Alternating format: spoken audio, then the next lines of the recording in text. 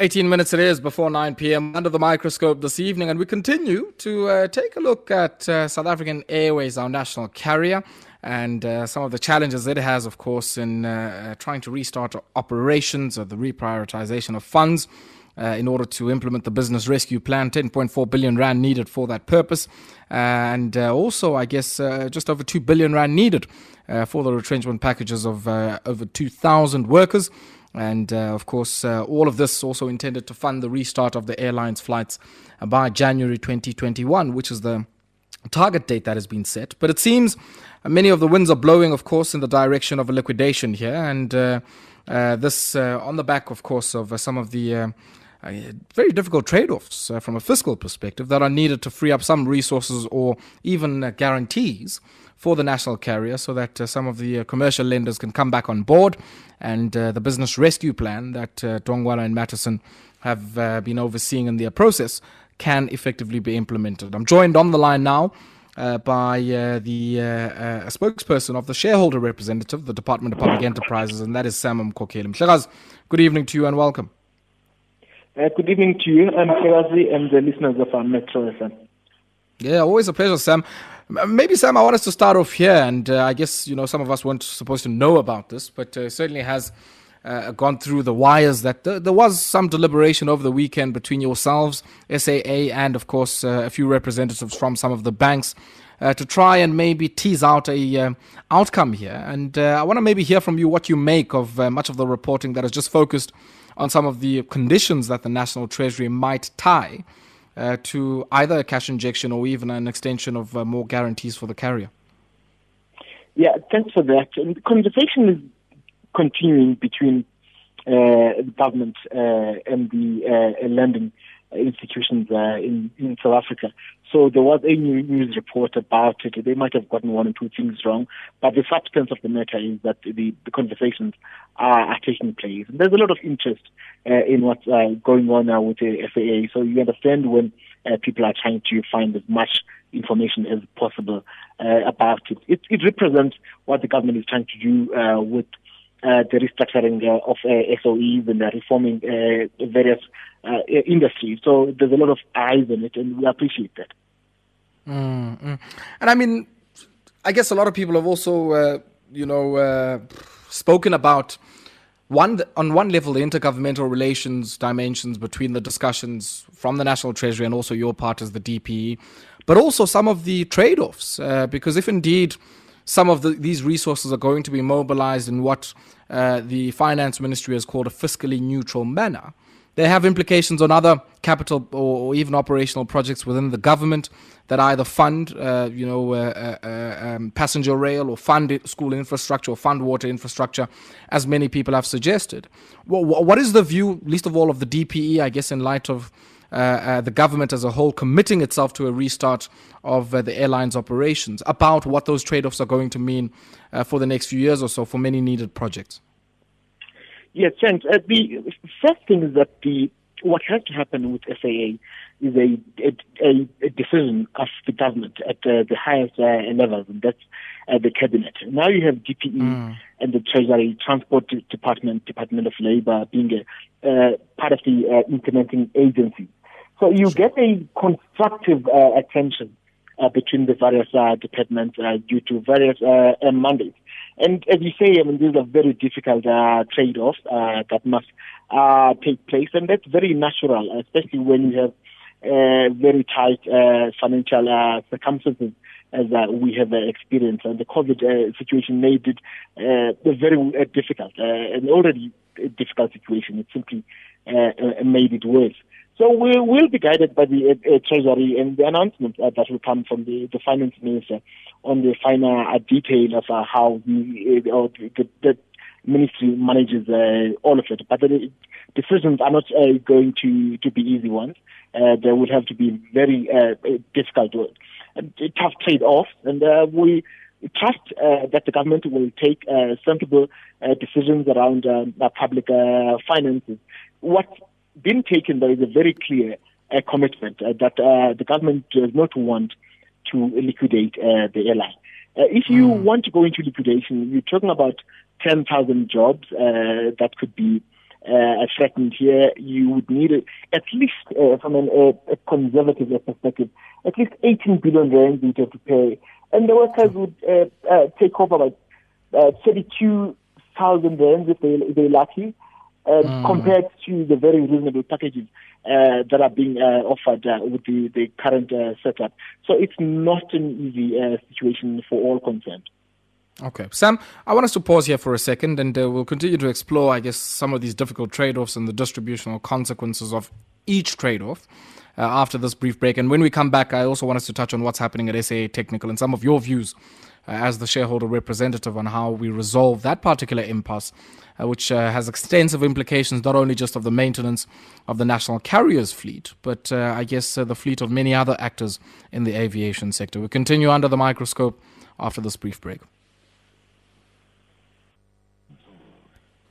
9 minutes it is before 9 p.m. We're under the microscope this evening, and we are in conversation with the spokesperson at the Department of Public Enterprise, Sam Mkokeli, talking about SAA and the prospect, of course, of, in a fiscally neutral manner, getting some resources from the fiscus, either by way of a cash injection or even in the form of the extension of further guarantees to keep the airline afloat, or to have it restart its operations on the expected date of January 2021 as per the business rescue plan. Now, Sam, I mean, you were correctly acknowledging that some of these trade-offs are very difficult. But we've seen over the last day or so, I mean, at least of all from the likes of COSATU, who are suggesting that, you know, if the conversation is about extending guarantees or even a cash injection that takes money away from other programs like the much delayed recapitalization of our passenger rail network, or even, as some people have suggested, unallocated resources intended for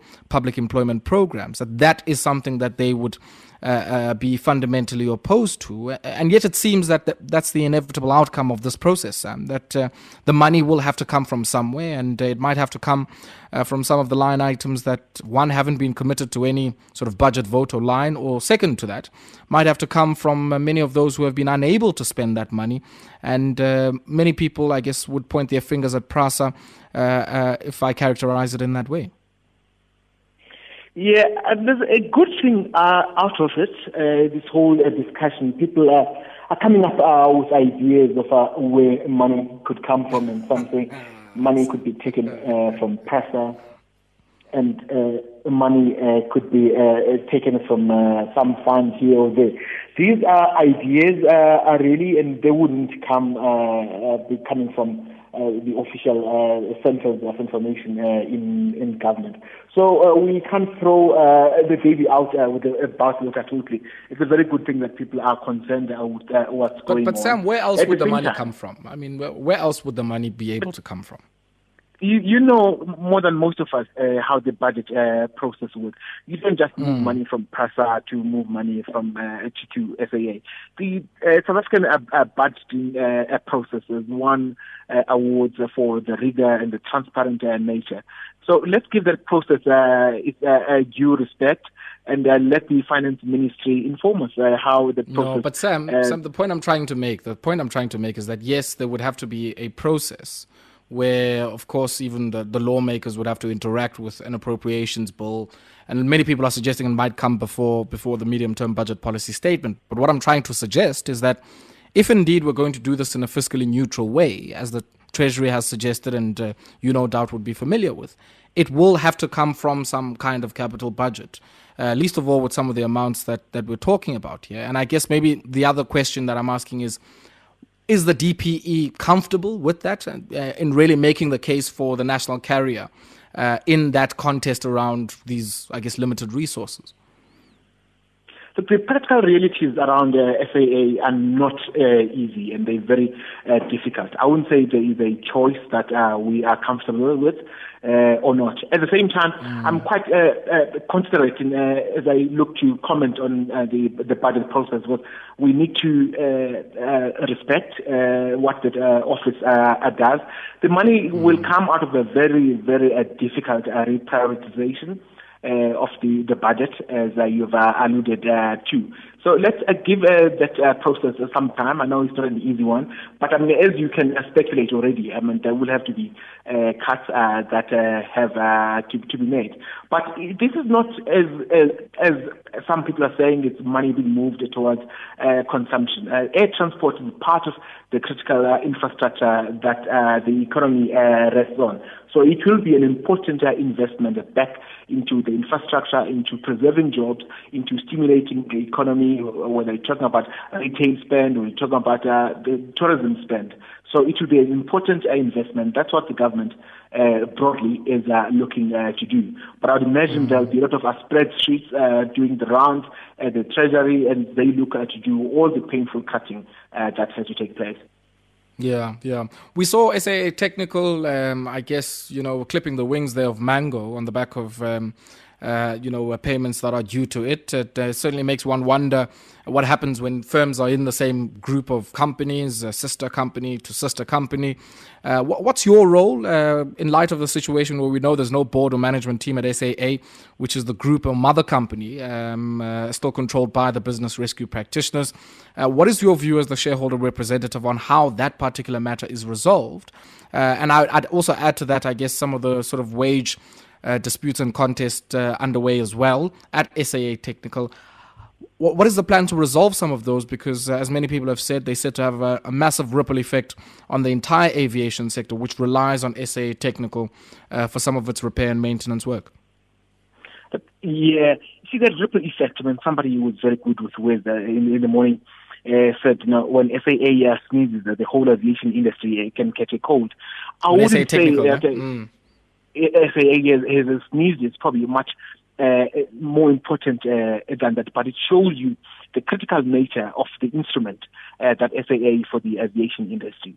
At operational level, there are conversations to solve the problem as soon as possible. As a shareholder, the department doesn't just jump into, because of the history we've had with the department at different leadership, where politicians have found themselves interfering with a lot of operational matters. Chefs, SAAT, Mango, even SAA, they still have their management in place, even though SAA is an business rescue. We have the business rescue practitioners together with the management. We have an acting CEO. They're working to solve the problem as soon as possible. But this is just an indication of the difficulties that are there, and also the fragility around the aviation industry. We know, I think AXA came out and said they only anticipate that passenger volumes will return to 2019 or pre-COVID levels around 2023, 2024, somewhere there. If you're going to be starting to, hit the skies around January 2021, does this suggest that in successive budget appropriations or even along the medium-term expenditure framework period, that this money that's being requested for potentially won't be the last resources coming from the fiscus until the entity is expected to turn cash flow positive? The game has changed quite a bit, and we're talking now about funding the restructuring plan, and there's talk of the very, very serious assessment of expressions of interest from businesses that want to partner up with SAA. So the game changes altogether, but the terrain looks it's going to be very, very difficult, and the kind of volumes we saw pre-COVID might not exist in the current reality into the future. Let's see what happens around it, but there is a very clear determination to write a whole new script about SAA. So the infusion of a new technologies, expertise, management systems through this new arrangement will change the game altogether. Sam, are you suggesting that if you will only turn profitable, say, in 2023 or 2024, that in the preceding years there will be some need for some support financially or otherwise from the fiscus, largely because I guess, as a shareholder representative, that's where you would get your resources? Look, if I knew what's going to happen with that around, I'd probably be a very, very wealthy man if I could focus that far into the future. But let's look at the reality here. Things have changed quite a bit. There'll be different players, different the transparency and accountability mechanisms. So we're talking about a new SAA altogether. Okay. Sam, Always a pleasure. Thank you very much for taking time out to speak to us, man. Sam Mkokeli speaks on behalf of the Department of Public Enterprises, the shareholder representative for all of our state-owned companies here in South Africa. And some interesting ones there. And we'll certainly be watching that one closely because on either side, certainly whatever